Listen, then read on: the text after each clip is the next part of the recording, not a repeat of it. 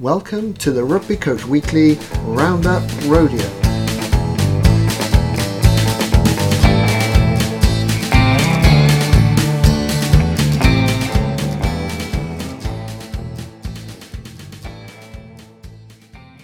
Welcome to the Rugby Coach Weekly Roundup Rodeo.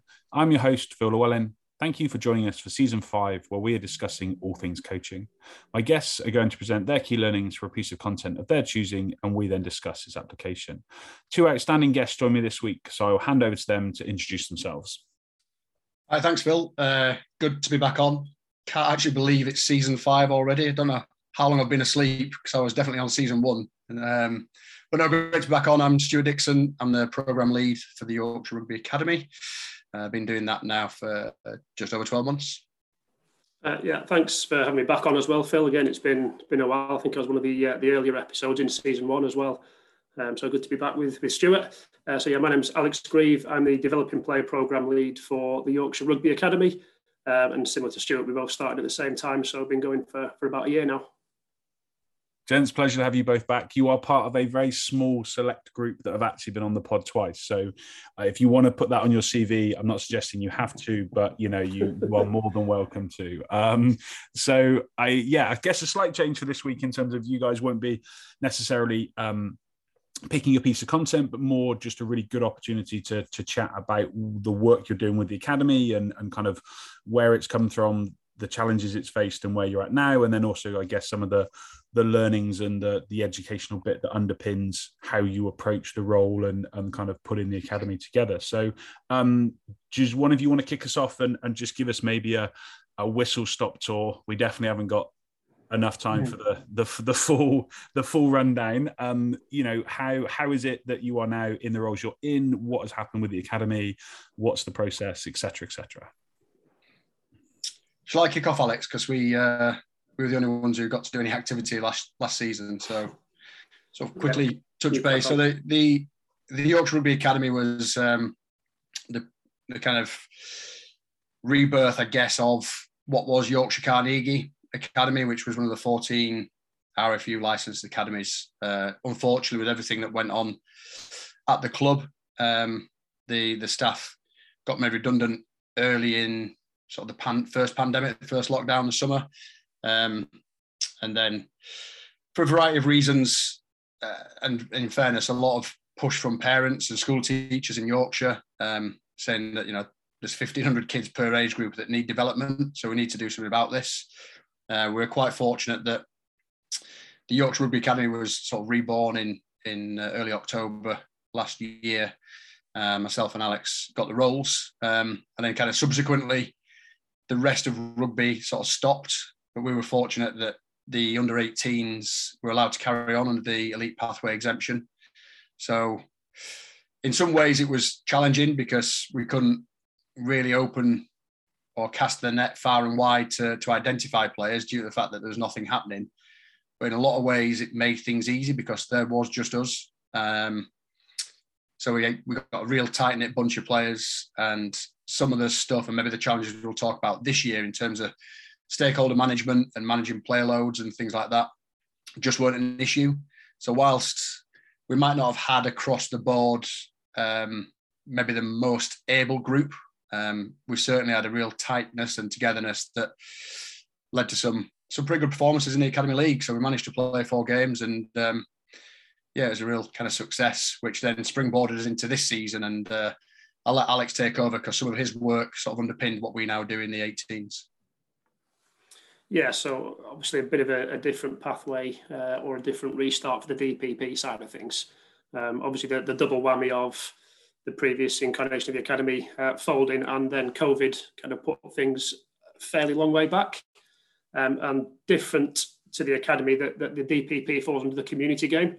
So we were operating under the same restrictions as all the rest of the kind of clubs and schools around. So having started the job in October, having planned for a November start that was then stopped by lockdown 2, then did a full replanning for January start. And I think it was the night of the first session, Senor Johnson came and said, you're now on lockdown again. So everything got stopped. So I think ultimately it was I think it was early June when we managed to restart some of the DPP activity. Fortunate enough that the RFU kind of said we were able to operate over the summer for the pathway, so it gave us a good chance to try and get some of these boys back in that had been on the programme previously, kind of 18 months after the last contact time. So worked with what are now the current 16s, 17s and 18s, ran a fairly significant chunk of activity over the summer, in terms of just making up for missed development opportunities and getting them going again, but also supplementing the stuff that Stuart's doing and supporting the identification for the guys that are into the academy group this year for the Academy League, and then also getting an early look at the boys that will be coming into the 17s and 16s academy groups in the new year. So that's kind of the previous stuff of the summer. Then we're just having a bit of a staggered start to the rest of the age groups. So 17s we've been able to run this year. Obviously, as 16s they missed what would have been their final year of DPP. So we've been fortunate enough to have the opportunity to take those guys through till November and get an extra block in.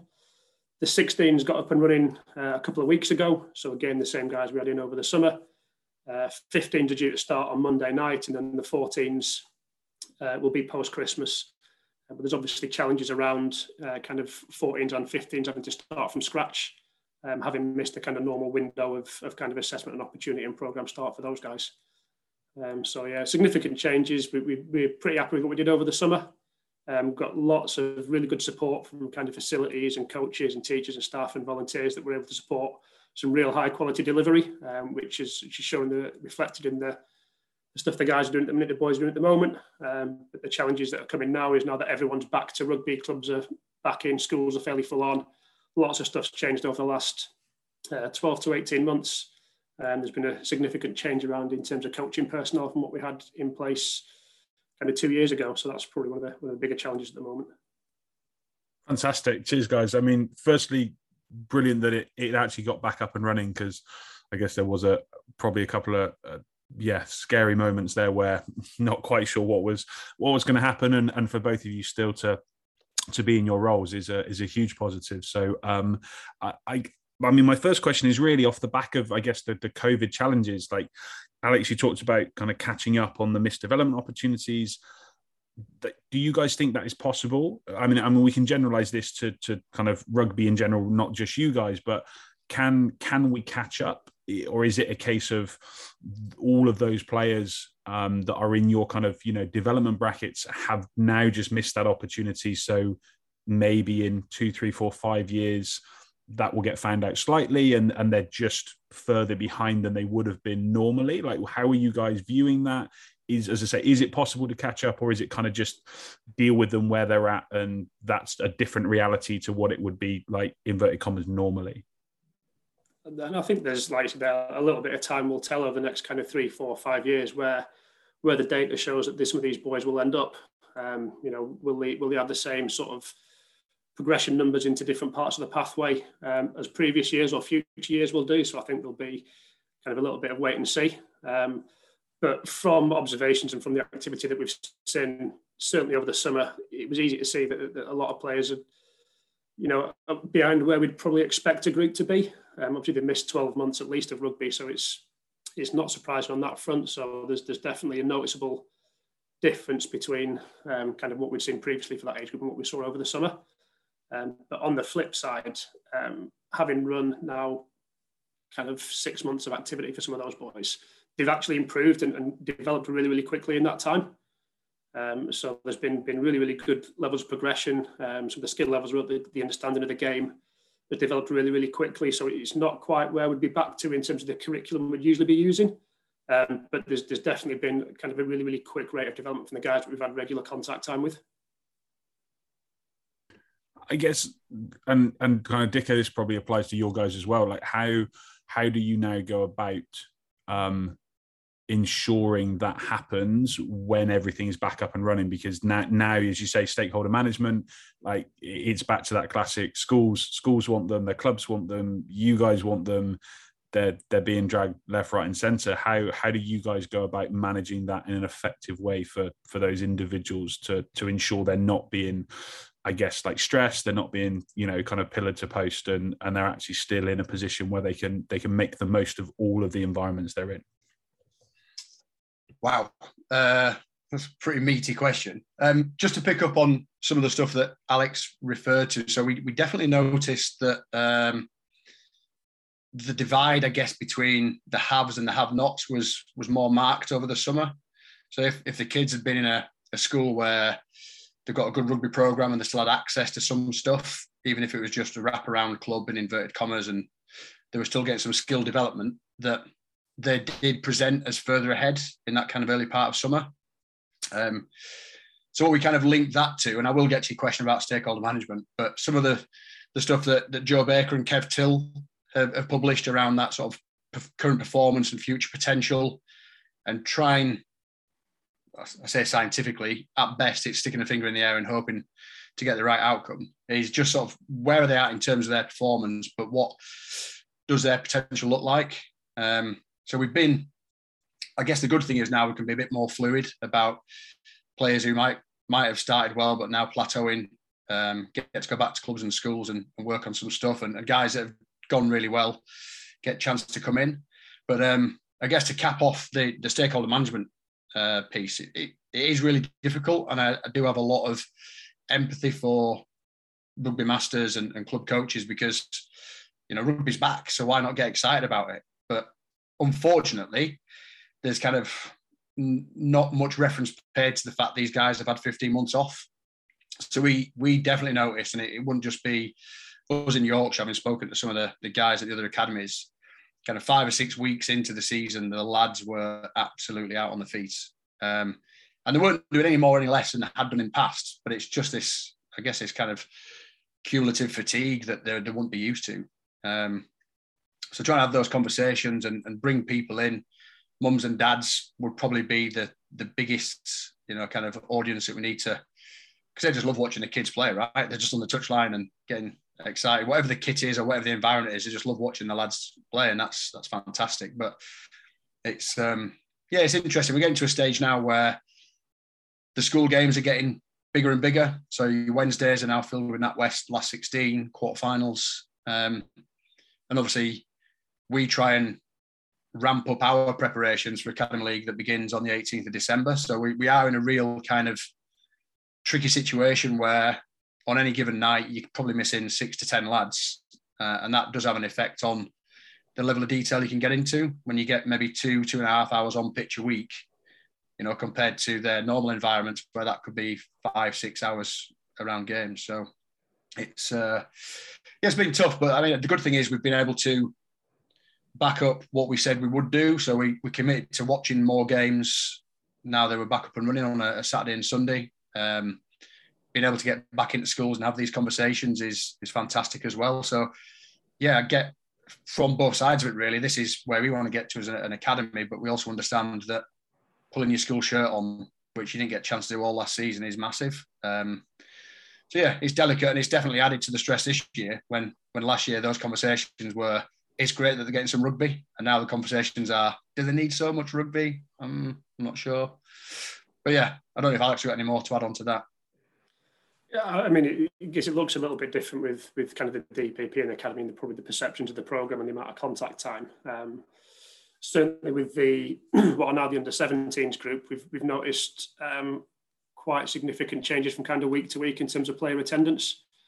Like I said before, we wouldn't usually run an under-17 DPP. It's been added in this year, obviously, because of the 16s year that was missed. So we ran, I think, an 8-9 week block from middle of September through to about a week ago. Roughly 25 players in each of the groups, and on any given night, we're probably getting closer to 15 in some of the areas, even less, 10 to 15. So we took the decision we're going to run it on a Monday evening. Obviously not ideal from some aspects in that the guys will have done rugby over the weekend, but because we're running weekly blocks, if we go Tuesday, Wednesday, Thursday, they're going to be missing out from kind of club environments and school environments. We don't want to take them out of that environment there. So we took the approach of saying, look, you guys just let us know, manage your load. If we have to take a back step that week, a back seat that week, that's fine. If you've had too much over the weekend, we'll make whatever happens on a Monday evening, whatever numbers we've got work. Place yourselves at kind of the centre of things, so that's to players and parents. And if you need to miss a week here and there, then that's not a problem from our point of view. And just make sure, like Stuart says, that education and get that messages out there. we just make sure players feel comfortable in coming to us and saying, I've just got too much going on, I can't attend this week. So there's a few concerns and a few questions from some of the guys who are coaching on the programme and some of the other players that were able to attend regularly. What's the kind of output to it going to be? We were looking at some more kind of detailed tactical input in terms of attack defence. But I think the pleasing thing was we took the half-term week as an opportunity to run a bit of a playing festival, joined together with the county teams to support some of their identification. And the stuff that came out on field was really, really good. So we ran a couple of kind of similar festivals over the summer. And as we said before, we're probably a little bit behind where we'd have expected to be. But there was a massive development from kind of early mid-August when we ran the last one over the summer to the end of October, despite the kind of challenges with players attending and the kind of volume of activity they've had. So the stuff we saw on that evening, I think, was really, really impressive. And it was commented on by kind of the majority of people that were there. So kind of whilst there were challenges, it's definitely shown that it's been worthwhile to run it as we have done, and there's been definite success and outcome from it. So yeah, it's managing that and just showing the education, and from our point of view, just saying, look, you know, we don't mind if we're the ones that any particular week are the ones that are sacrificed, for want of a better word, I suppose. Oh, yeah, I think that's great to hear. Do you know what I mean? Again, you're ultimately putting the player at the centre then, and they've got to manage their own programme. But if they know there's no pressure, or recourse is maybe a better word. Do you know what I mean? It's not. Well, that's my chance gone. Which I think, certainly from my experience in these environments, that can very much be the case. Do you know? It's even if it's not explicit, there is that understanding that, well, actually, if you can't make something, you're just slipping down the depth chart or whatever it might be. And I don't know whether that's actually the perception of that is worse than the reality. It's probably a bit of both, I would guess, but it's certainly an interesting challenge, I guess, for you guys running the program and for anybody that's involved. So I guess my next question really is about what are you guys kind of, Dicko, you mentioned some of Kev Till's stuff there. What are you guys using to kind of underpin the understanding or the creation or the way you kind of go about managing and implementing the stuff? Where is that coming from? And I'm not expecting a glossary here, but kind of what types of bits are you picking up? Like how do you construct all of the bits to end up with the program and the approach that you take? So I think some of the work we've been doing this year, and this has been kind of driven centrally by the RFU, which is fantastic. So Camilla Knight's done some work over the past few years. She certainly supported the Wellington Festival and understanding sort of players and how they perceive things, which is always difficult when I've not been 16 for a little while now. So my perception of what's important probably different.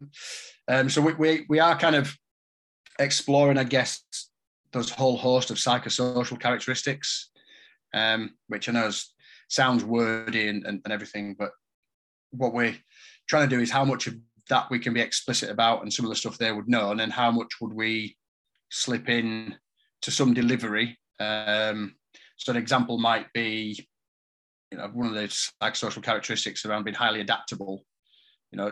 Some players really struggle with that because they like the structure. They might play in an environment where it is quite structured, and this is how we attack. So just little things like having conversations. They're not competing at the breakdown. They're operating a 13-2 defence. So what are you thinking in terms of a fly half? How are we going to break that defence down? And very quickly, you just see these like wide eyes looking back at you, going, I've no idea what you're talking about. So basically what you're saying is, regardless of defensive picture, you're going to hit up the middle, forward around the corner, get to the edge and repeat, kind of wherever. And then I guess the other stuff is just trying to manage their awareness. So that self-awareness piece is huge, not just in terms of where they're at within the peer group. So do I understand that there's probably a couple of guys ahead of me, and what do they do well that I could learn from? But also that, what am I like as a person in and around the group, in and around school? So it wouldn't be uncommon that in our group, we wouldn't see some of the issues they might have in a school. So coming back to the stakeholder management piece being so important, you get those kind of pictures. So when you speak to their rugby masters or club coaches, they might present as a different person, either like really loud, really kind of out there, but then when you see them in a group, they just hang on the edges. So yeah, I mean, I don't know how much people are aware of the psychosocial stuff, but there's around 15 characteristics, which sort of blew my mind away. And then I guess you can't work on 15 things at once. So you've got to kind of go, what's going to give the most benefit here and add to the program. So we're kind of, yeah, I guess sort of mixing those two ideas. So current performance with future potential, and that drives, I guess, the who you select to work with. And then some of the other bits is once they're in there, can we then give them some support, either explicit or covertly, around some of these other characteristics? Not easy. We definitely make lots of mistakes. And that's a weird thing. So just quickly, I know I'm waffling, but over the summer when we had 250 lads at 17 and 18, and you really open and honest and say, look, we'll get this wrong. We're only selecting 40. You know, we're going to make mistakes. And I get that it's disappointing, but there is this whole long season where they're going to play rugby. They're going to have opportunities to come back in. And I think, like Alex mentioned, the kind of stuff in October half term allowed us to walk the walk a little bit. And some guys came in that had been on the edge. And now just this week, we've kind of released a few guys back to club and school because, you know, that's the right thing for them. We're not in any way saying they're bad players. We're just saying right now, you might be struggling with what we're trying to do. So yeah, that's a long-winded way of discussing what we're trying to do. Alex, what does that look like in terms of, I guess, layering that in for the younger guys? Because obviously you're not maybe not going to be as explicit with a 13, 14, 15-year-old group as you might be with the 18. So how do you like take that and distill it or filter it down, layer that in, whichever approach you kind of do take? What does that look for you? Yeah, I mean, it is very much like, I think layering is probably the right word for it. We've got a curriculum that we've always had a curriculum in place, just with kind of more principle based than too much kind of detail, certainly around the tactical side of things. And there's also bits around the technical athletic side, and then what we term as resilience within our model as well. So it's just looking at how that would kind of filter back in each particular age group. So it was pretty similar, obviously, kind of 2 years ago, we had a curriculum in place, and it not massively different, but it's given us a chance to reflect on things and look at which bits are important to carry over, which bits were good, which bits were working, which bits can we adjust and tweak slightly that might provide additional benefit. How does the new structure, the new principles, the new way of playing the game within the academy that Stuart's talking about now, how does that affect things, certainly in the older age, which we start to look at a little bit more detail. So it's kind of building backwards a little bit, certainly given that we're starting with the older groups in terms of the return to DPP. I'm just trying to provide them with a good grounding. So wherever their next step on the journey is, you know, they've got some understanding of what it looks like. So if they go into the academy at some point, so for example, under 16s coming up or under 17s later in the year, if the guys are talking about, you know, playing off 9, playing off 10, two sides, two layers of attack, they've got a basic understanding that the guys in the academy can add some detail to. It's still pretty early days. Like I said, we've just started off with the 16s, 15s are about to, and 14s, but they're still on assessment at the moment. So we've got a bit more building and to do to get a full return, but we'll certainly be taking the same approach and kind of working it back, kind of 15s and then 14s. How does that work across the whole program now? So I guess the lack of influence of a senior club, and that's obviously the difference that you guys have. Like there's no first team now that this is how everything's set up. They're not looking for X skills or X understanding in a player, and I would think most of the other academies follow a pretty similar model. There's going to be variants, obviously, but they are looking for a pretty consistent approach in what the academy produces to then be able to perform in the first team. Without that top end bit, like how have you guys come up with what that looks like? Is that a bigger challenge now or is it a bigger opportunity because you can kind of just go broad spectrum and pick anybody? Like what impact has that had on how you view this? Again, awesome question. I've always kind of, so I've been involved in the development pathway, I guess, since about 2013, Phil, when we were kind of all working together, introducing the DPP and then latterly sort of developing coaches and stuff. I've always had this kind of notion that it seems firstly inappropriate, but also a little bit nonsensical that you would try and develop a 15-year-old in a certain way for the current head coach of a team that might never play for, and realistically that coach won't be around when they get to play for them. So we've always had like Alex said, a kind of principle-based approach to the stuff we do. To the other part of the question, I think it's really interesting. So we would, because we live it and we're in it every day, we see the massive opportunity side of things that this can give the lads, open doors to whatever the next steps might be. We know that there's some limitations, and it's definitely not for this podcast to discuss the whys and wherefores. But one of our big things is to, regardless. So currently we've got 39 lads that would come in twice a week, but we've probably worked with closer to 60 since the summer. So each and every one of those lads gets the same opportunity to access some of the great work we're doing with Global Bridge, so the education platform stuff. So they can access that. They're allowed to build their own profile. So when they approach universities, they can reference the fact they've been involved in the academy program. They can reference all the other bits that would make them stand out as students. So like in this day and age, most people get the grades realistically. They're not going to apply to universities where they think it's a stretch. Like, I need 3 A's, but realistically, I'm going to get a C and 2 D's. They're not applying for those. So how do you stand out as a person when there's so many courses oversubscribed? So we think that's a massive point of difference. And I know that some of the other academies have kind of taken that platform on this year. So that's one of the massive opportunities. So it's what comes next, either vocationally or educationally. Can we support on that? And again, we're not tied. So in the past, we might have contracted a number of players to the senior academy and then strong-armed, not the quite right word, but suggested that it'd be in the best interest if they studied locally. Whereas obviously now we're going, well, let's break that down. Like, what's the best course? Where's that? Right, brilliant. That's a 10 out of 10 course, but their rugby provision's not great. So what's the next best? And that's an 8 out of 10, and the rugby provision's Book Super Rugby. Well, let's have that conversation, see if we can, and we build relationships with those guys at Book Super Rugby. So it's difficult. I get that. For me, as a parent myself, I think that's a pretty good combination. But everybody wants to be a professional rugby player.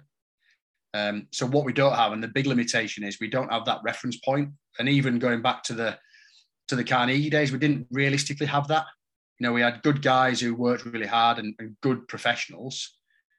But that's a big difference to, somebody who's down at Harlequins, and let's see how Danny Kerr operates and why he's still playing the way he is at, mid-30s. Let's have a look at how Marcus Smith goes about his business. There's no reference point for our lads, and we get that that's a big limitation. So something we're working on is, how do we give them those reference points?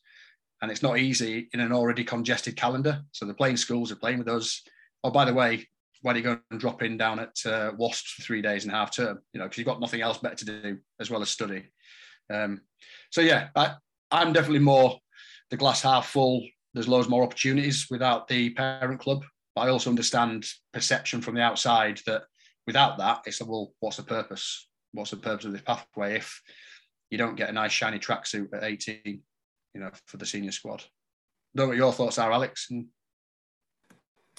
Yeah, obviously a little bit different kind of further down with the age groups, but I totally agree with the kind of reference point side of things. And, we do get questions every now and then in terms of what's the end result look like, in terms of, I want to go and play for Premiership clubs or whatever it is. And first of all, we've got to manage the expectations that that's a particularly small number.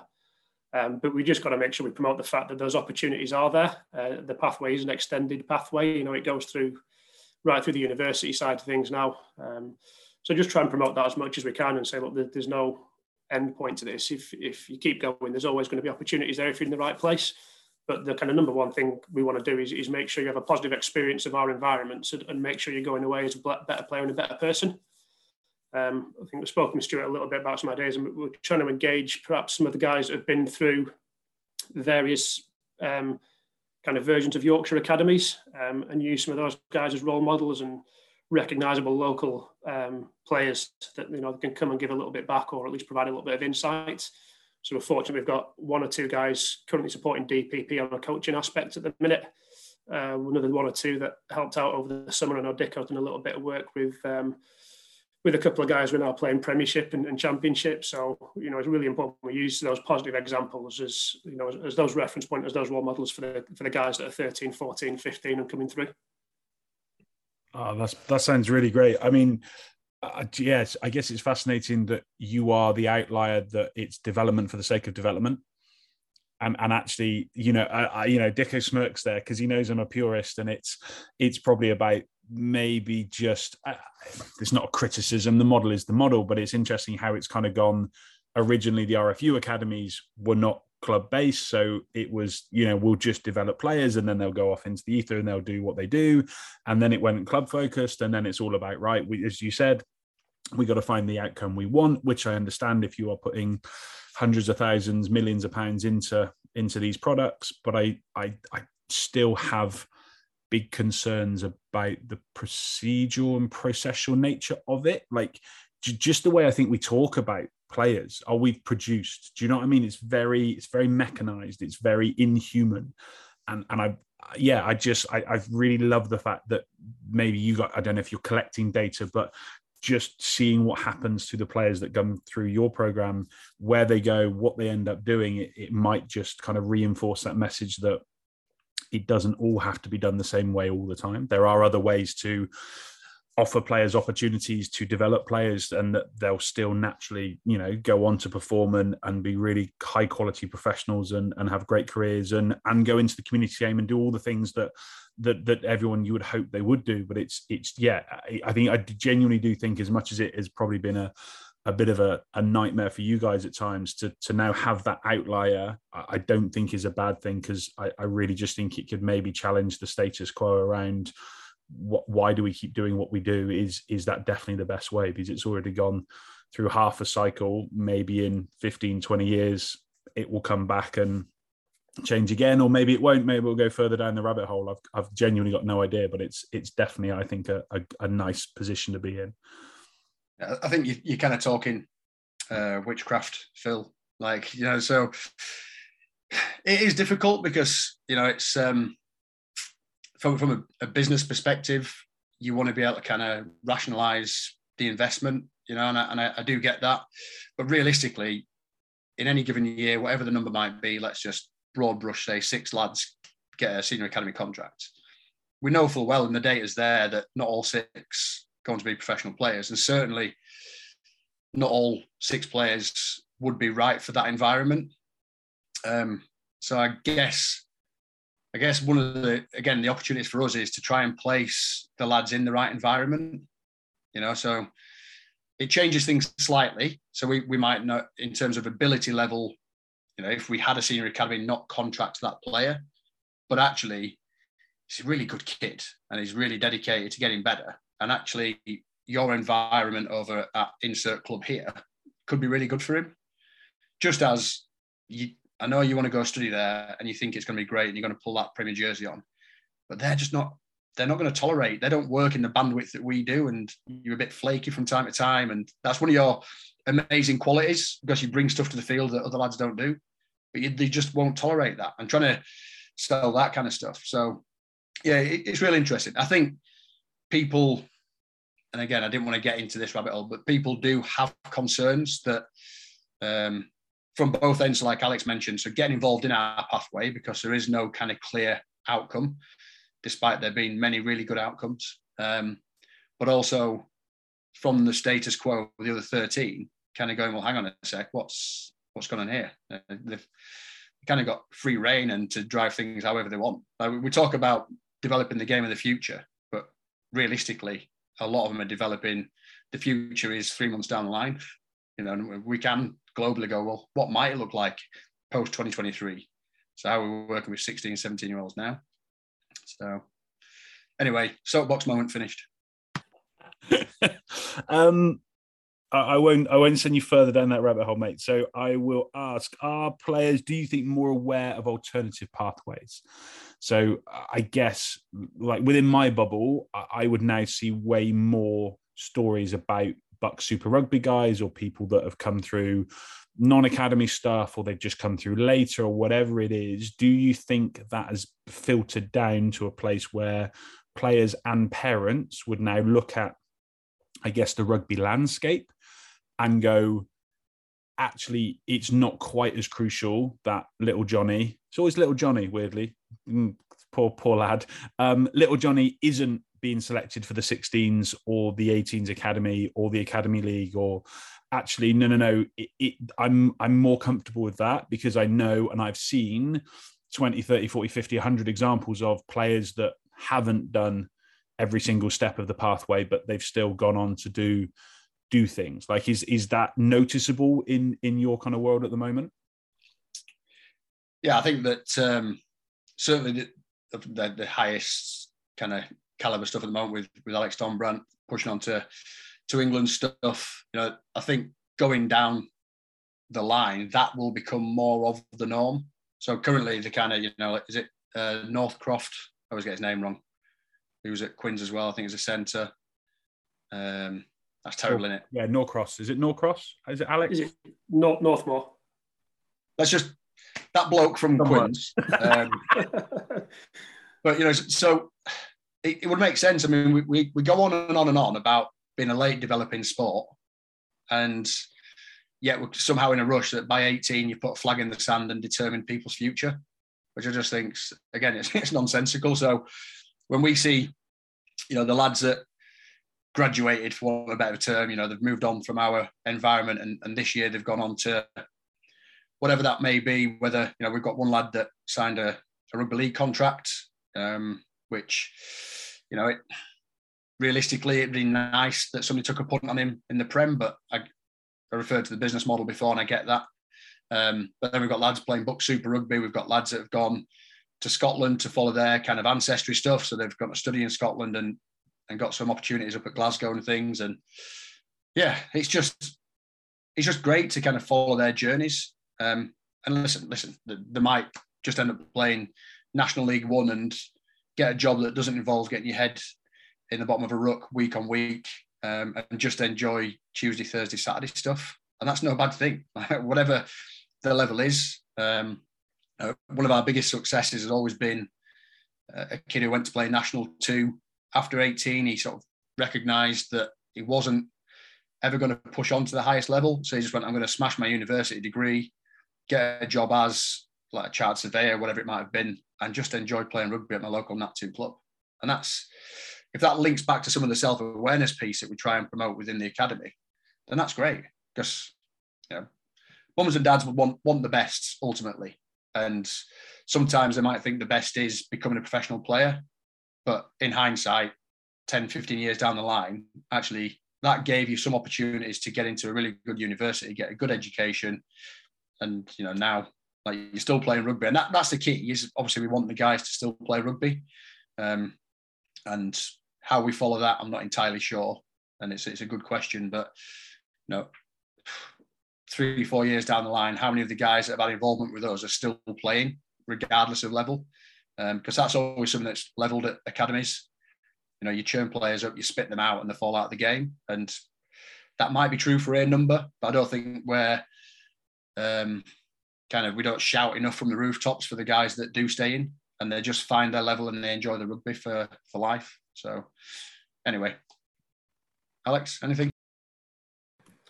I mean, yeah, it's like I said there, the number one thing we promote is, staying in the game. The conversations we'll have with parents, particularly when they're asking at kind of 14, 15 years old, is, look, we want you to enjoy, our environments, enjoy rugby and keep enjoying that wherever you end up, whether that's playing for England or whether that's playing for your club's first team instead of second team. We want you to be a lifelong participant and enjoy the game and have developed kind of as much as possible through your involvements in whatever part of the pathway you've been in. So, like I said before, we want to, once we've had a few more lads come through this kind of process we've got at the moment, is kind of use those as case studies almost, and highlight the different opportunities that there can be. So, it might be X-player didn't come into the academy until 17, but he went on to play Premiership rugby. There's others who've come in at perhaps 13, 14 and gone right the way through and are now a decent job in the city somewhere playing kind of National League rugby, like Stuart said. So we just want to kind of highlight those. Say, look, success looks different for everybody. But the number one thing from our point of view is keep playing and keep enjoying the game. And it's interesting, isn't it? And I've got genuine no idea now about actually how explicit or implicit those objectives might be for an academy. But I can't see a reason why that wouldn't be part of the organizational objectives. Do you know what I mean? That it's, yes, that there is a role for all of the academies to produce players that get signed and move into the senior club. But actually, like, why can't they be held accountable for how many of those players then go on and be involved in the community game? And there's realities around the ages of the players that they face, whether they're an academy player or not. We know going to uni is a pinch point. We know coming out of uni is a pinch point. Like, there's lots of reasons why players will stop. But I've never really understood, if it's not an advertised objective for an academy to say, irrelevant of whether you go into the senior club, we want to ensure that all of our players continue being rugby players. And I mean, they're good people in the academies. I can't see why they wouldn't be promoting that. And there's probably an argument that it's, at what point does it stop becoming their job? But you just go, well, if everyone's doing their job properly, inverted commas, you'd hope that whatever happens, those guys are going to just then drift back into the community game, and they're going to be really good players. Like, how many of the National League clubs are full of those types of players? Like, it ups the standard of the whole of the game, I think, across the country, because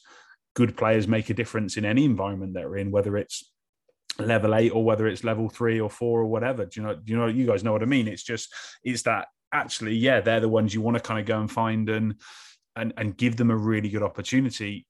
What I do think becomes a real challenge, and I don't know whether you guys have experienced this, I guess maybe more outside the academy, but it's actually because of the professionalization of the not only the academy program, but also the school game.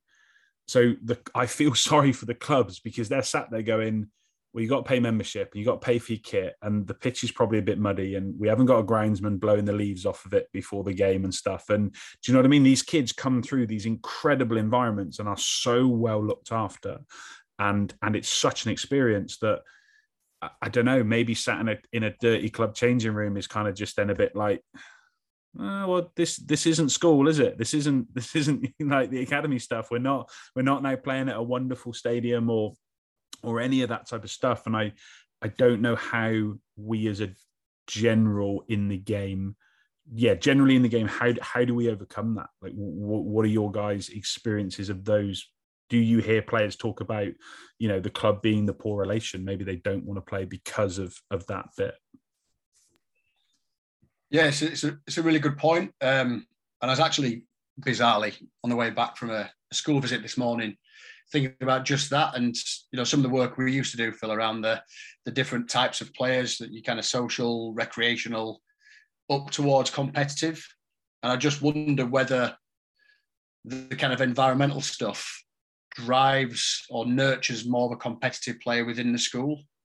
And maybe the club game is more kind of recreational participation stuff. And some of the lads, would enjoy that, a bit of a release. So they're free from the constraints of playing a certain way, and they can just go and rip it up on a Sunday. But at the same time, there definitely would be some who just like, and this is no offense to any keen dads who are coaches, that's the game we live in, but that kind of lack of professionalism in terms of a tech-tac model or whatever that might be in a club game, because ultimately they just want to get 15 players on a pitch and enjoy the rugby. And yeah, I don't know. I mean, is there a bigger dropout from a rugby playing school environment than from a kid who just plays socially for his Colts on a weekend? Do they push through more than the seniors? Like, it's tough. There'd be, yourself. We used to research this all the time, and the kid who wants to be competitive, but their ability level means they're probably third team at the club, and they definitely are the poor relations, by the way. Like, they don't get the sponsored kit, they don't get the nice water bottles, they get the first team shirts from a few years ago that are probably a bit past the best. They're stuck on the back pitch that probably don't get as much attention from the groundsman. And this kid wants to play as high a level as you can. And he's kind of like, well, what's the point in doing this every week? It's terrible. So I might drop down a few levels and play first team elsewhere. And then, then that'd be a guess. And I'm definitely bastardizing some of his research, but Jamie Taylor's piece around the coulda, woulda, shouldas, that's real interesting. Like how many of them do we come across after 4 or 5 pints after a match on a Saturday? Oh, I could have made it, but insert coach was terrible, or I had the wrong shorts on at the trial, or whatever it may be. So I guess the answer is I don't really know. Like the schools are doing some phenomenal stuff, and they are investing heavily in their rugby programs. And you watch a game on a Saturday, and it is cracking rugby. Wherever you go and watch them, they're committed. And I definitely don't go down the route of referee badgering, but I do feel sometimes the referees don't understand the level of that game. They're all society refs, but a kind of level 7-8 adult game is different to a schoolboy first 15. So I wonder how much we can work with the societies to ensure that the kind of right type of referee gets assigned to games to promote both that enjoyment and the quality. Because I've seen some really, really good stuff, and I've seen games where I guess the referee, bless him, drags them down to his level a little bit, whether that's pace or some over interpretation of the laws. But yeah, it's a real interesting question. I think it's something that we need to be mindful of, but I don't know if there's an easy fix. I think one of the things we'd say, regardless of kind of what level or where you're working at, is make the best of what you've got. Don't compare yourselves to something or somebody that's clearly operating in a different space. So, you take, as an academy, we've got a different setup and a different structure to the other kind of 13 academies. So will we compare ourselves directly to them? Not in all the ways. We'll look and learn what bits we can get from there. That filters back to kind of club and school stuff. Obviously, you're operating in a totally different space there in a lot of regards. So it's don't try and copy what somebody else is doing necessarily. It's learn from those bits and learn from those other environments. What can we bring back to our place that will be good for us and will suit our environment and what we're trying to do? And just kind of, like I said, do the best you can with what you've got. It was something we used to talk about through my CRC role previously was, if it's senior rugby, particularly on a Saturday, it's been alluded to a couple of times there, second team, third team, can be a completely different place to a club's first team, and kind of away from the day-to-day stuff. I'm involved with a local club at the minute, I think it's level 9, level 10. One of the first things we're saying is, look, second team should be the same experience match day as a first team. So we make sure there's medical cover at the games, and we make sure they've got the same standard of equipment, the shirts that are there are kind of as close as possible to what the first team guys are playing in, or if they're not a game on the same weekend, all the water bottles are clean and they're not covered in mould, and you don't have to wash the balls off and scrape all the mud off before you start warming up on a Saturday. You get a new match ball for every game and all those little bits and pieces. So whatever level of rugby it is you're kind of playing at or age group, do the best you can with what you've got and try and, as much equality across club or school or whatever space you're operating in as possible, because ultimately the better the environment you've got, the more chances of players staying in the game. And they'll recognise the work that you're doing to keep them engaged and keep them in there, even if it's not possible to be the same as somebody else around the corner or down the road or 2 or 3 age groups above or whatever it might be. Yeah, definitely. I guess so. My follow on to that in terms of a slight tangent, but kind of links is around your guys' use of IDPs with younger players. So I'm kind of thinking like the DPP group, Alex, like what would the IDPs look like? Because I do find it's those types of things. Again, like it doesn't cost anything to have coaches run IDPs with players. Do you know what I mean? Like everyone has equal access to that type of developmental process. And actually, do we make enough of that as an opportunity that it doesn't matter if you're at a school that doesn't play on the top circuit or doesn't have a conditioning coach or whatever, like if you are still invested in yourself and in your growth and development and learning and that's supported through those types of things, actually maybe that can overcome to a certain degree a lot of the other environmental or kind of peripheral bits. So how do you guys kind of tee them up? How do you use them? What do they look like, or do you use them? So previously we've kind of provided, it's difficult, hold my hand up and say, it's tough here when we're operating a program with 450 or 600 kids on it. And, 45 coaches that are all operating on a voluntary basis. So it's tough to kind of get as much detail and contact time as it would be good to do.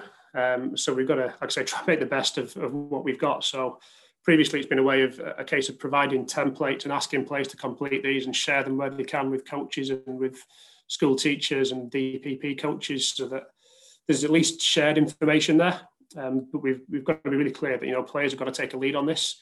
Yeah, we can push and prod and give the resources and make sure there's the opportunity there to do it. But we've got to, players have got to want to take that on board and actually implement and go through those reflective pieces and create their IDPs and understand their strengths and areas for development.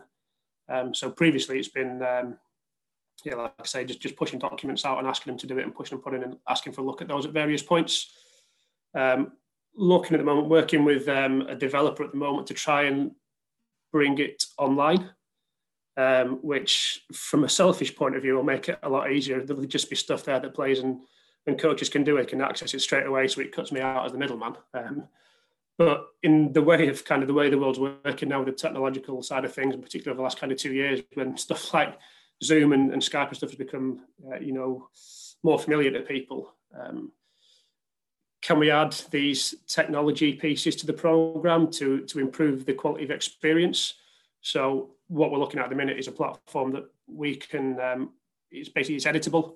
So we can enter the various parameters and scoring systems and the various technical, tactical bits and athletic and resilience and so on and so forth, psychosocial bits on there.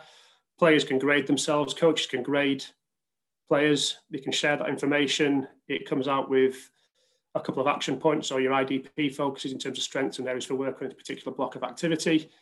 And the idea would be that as soon as a coach uploads something to that platform, it's instantly viewable by players and parents, and potentially school teachers and club coaches as well.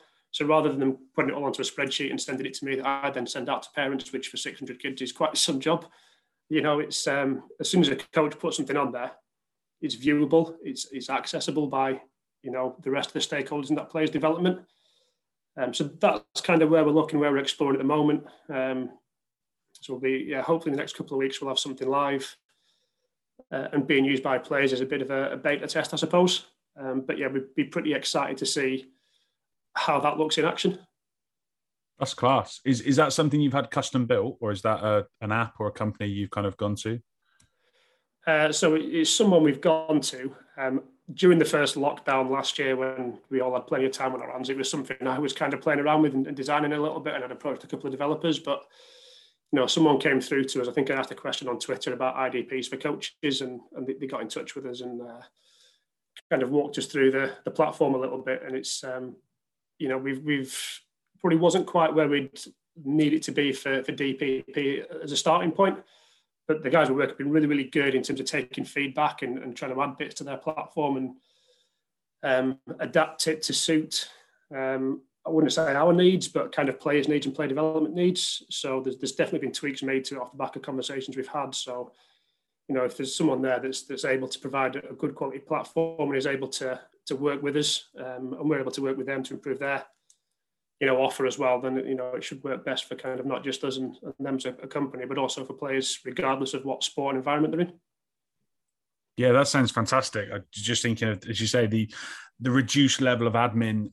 I think if that, I don't know whether they'll consider rolling that out for more people or whatever. But there's definitely going to be a market for something like that, as you say, just the instantaneous nature. And that was my biggest learning from just using them more and more. It just tees up more conversations.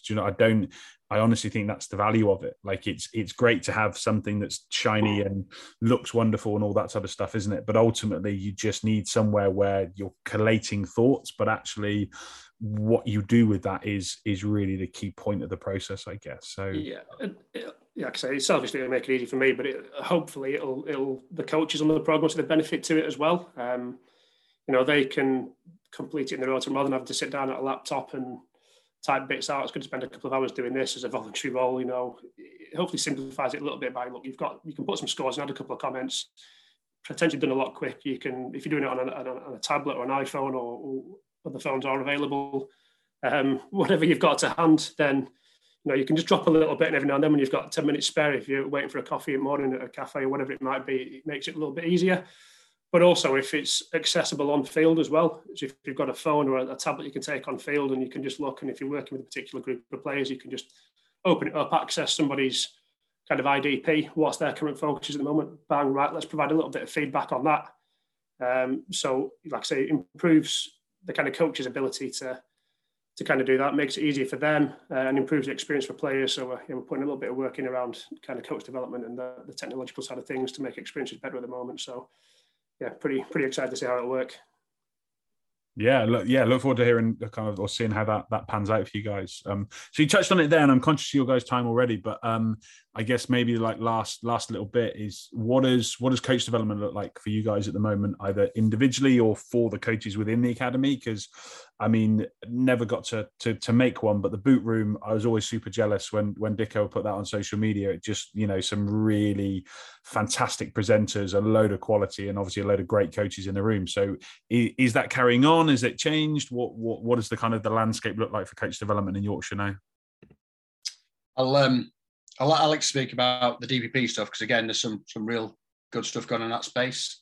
I need to firstly underline that because his budget is significantly bigger than mine, that he can do the app approach to IDPs. Ours is still very much PDF stuff, but again, it's sort of linked to the kind of social characteristics piece. So there's a bit in there about them being engaged in their own mastery and their own performance and process detail driven. And it's really interesting supporting them. So the first part of our sessions is always an IDP block. So you've got 20 minutes, go and find somebody that's got it might be box kick, high catch, go and work together. And it gives you a good chance to have conversations around, well, you're box kicking, I see that, but what is the detail? What is your process behind that? And in fairness, they've got no idea. Like put this in a game. What does it need to look like to be successful? So that's really interesting, and I am excited by the stuff that Alex is doing, and hopefully it's something that we can roll out. But in terms of coach development, I think that was the kind of Roundup Rodeo I did right back at the very start, and I think the consensus was, however big your pot of money, that coach development is the biggest thing. So if you've got very little, as we have, any sponsors out there, just got a few quid in the pocket. But we would want the coaches that provide players into our pathway to be as good as possible. So we need to work really hard on their development. Just as much as if you've got a bottomless pit of money, that you might have a one-to-one mentor with every coach in your journey. And that's great. So in terms of what we're doing, there's some work going to go on after Christmas, supporting a lot of the county schools, particularly state schools environments where, they really struggle with putting rugby on the curriculum. There's a real big push, and I'd be all for it, where you look at reduced numbers because it's easier to get 10, 12 kids on a minibus and play a version of the game that way, rather than it being a barrier to participating. So driving some of the academy sort of model, what we look for in players, and how does that translate into schools. Then hopefully the flip side would be more teachers would see that it's not a big scary beast, and perhaps bring some of their amazing teaching skills into a rugby environment. And that's a really interesting piece in itself. Is it easier to layer on some rugby stuff onto solid teaching skills than it is to give somebody teaching skills who knows a lot about rugby? So we're massive about it, and pretty thankful to the RFU that they're driving a really big piece of work centrally. So our old gaffer, Mike McTaggart's driving some stuff through UK coaching and the RFU that'll support a good number of DPP coaches sort of centrally. Again, this idea of curriculum actually meaning learning journey and not something that's rigid is pretty cool. So we can introduce coaches to various concepts that they can either take a bite-sized chunk or really dive into. So I'm excited to see how that works. So yeah, I mean, it's a big part of our next steps as an academy. We've got the playing stuff going. We're fortunate we've got some really good facilities to deliver sessions at. So the next step would be, how do we make sure the coaches working in our pathway are as good as they can be? But Alex, over to you and your merry band of coach developers. Cheers, Dicko. I mean, kind of short-term focus for the DPP stuff at the minute is supporting the guys that are working on the programme. We've a bit of a change recently in the fact that we've lost. A lot of coaches been previously involved have moved on. sideways, upwards, wherever it is, So there's been some guys who've done some pretty cool stuff. So that's necessitated kind of a fresh batch of coaches coming in. So obviously challenges associated with that around kind of experience of pathway, knowledge of the DPP and the coaching environment that we're trying to create. So, one of the first approaches we're taking to support that is to actually employ coach developers. So at each of our 5 regional DPP centres now, we've got a coach developer that's going to be on the ground every week, working face-to-face with the coaches in that region on an ongoing basis. So like I said, part of it is born out of let's support the new guys that are in coaching with some early learning. But also we want to make, the DPP and coaching the pathway a worthwhile and valuable experience for everybody. So even those guys that are experienced DPP coaches, we want to provide them with some support and make sure that their time for us is worthwhile. They're enjoying it, they're learning, and they're able to take stuff back to other environments that they're working in. So we've got we're lucky that we've got 5 really, really good and experienced kind of developers in those roles that will provide some good stuff. We've had, I think, 2 or 3 weeks already. We've had some really, really good conversations. So, their time will be massive in terms of supporting that. We'll manage it a little bit centrally, send some templates and some documents out to coaches and ask them to fill these bits in. So, again, we've been pushing kind of IDPs out. If a coach has got an IDP with a couple of points, it makes it a lot easier for those developers to support them around specific elements that they're looking to develop in. There's weekly reflection bits that most of the guys will do as coaches anyway. What's it look like week to week? Could we tweak anything from one week to the next in terms of the session plan? But certainly in terms of individual development, you can't just, this is my focus this week, I'm going to nail that this week and then move on to something different next week. It's like, we're running a 4-week block of activity. What's your focus for this 4 weeks? Okay, well, it's A and B. Right, well, let's support that A and B for 4 weeks. And then there's a bit of a wrap-up reflection with the developer for that area afterwards. Have we kind of hit that mark? As it becomes consistent, as it become habit? Do we keep it a bit longer or do we shift kind of that one of those IDP actions to something different because we feel like we've achieved that? So that's kind of one of the focuses we're looking at the minute. Another thing we've added, again, going back to the technology side of things, we've got another platform we're using that kind of like online surveying and online polling. So what we'll do after every Monday night session, there'll be a link that'll go out to players live. They can fill it in the car on the way home, and they've got 20 minutes, half an hour to spend. 4 or 5 questions, maybe a few more, score this, give us a little bit of input on that. And it's stuff that we will send back to coaches by the end of the week.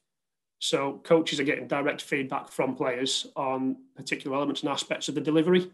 So we're looking at, how will the coaches engage with you pre-session? What's the quality of this been like? What was your learning moments around attack or defence? So it allows, different perspective to things. It's always really valuable to get players' input on stuff, and it's not something that's potentially done as often as it could be.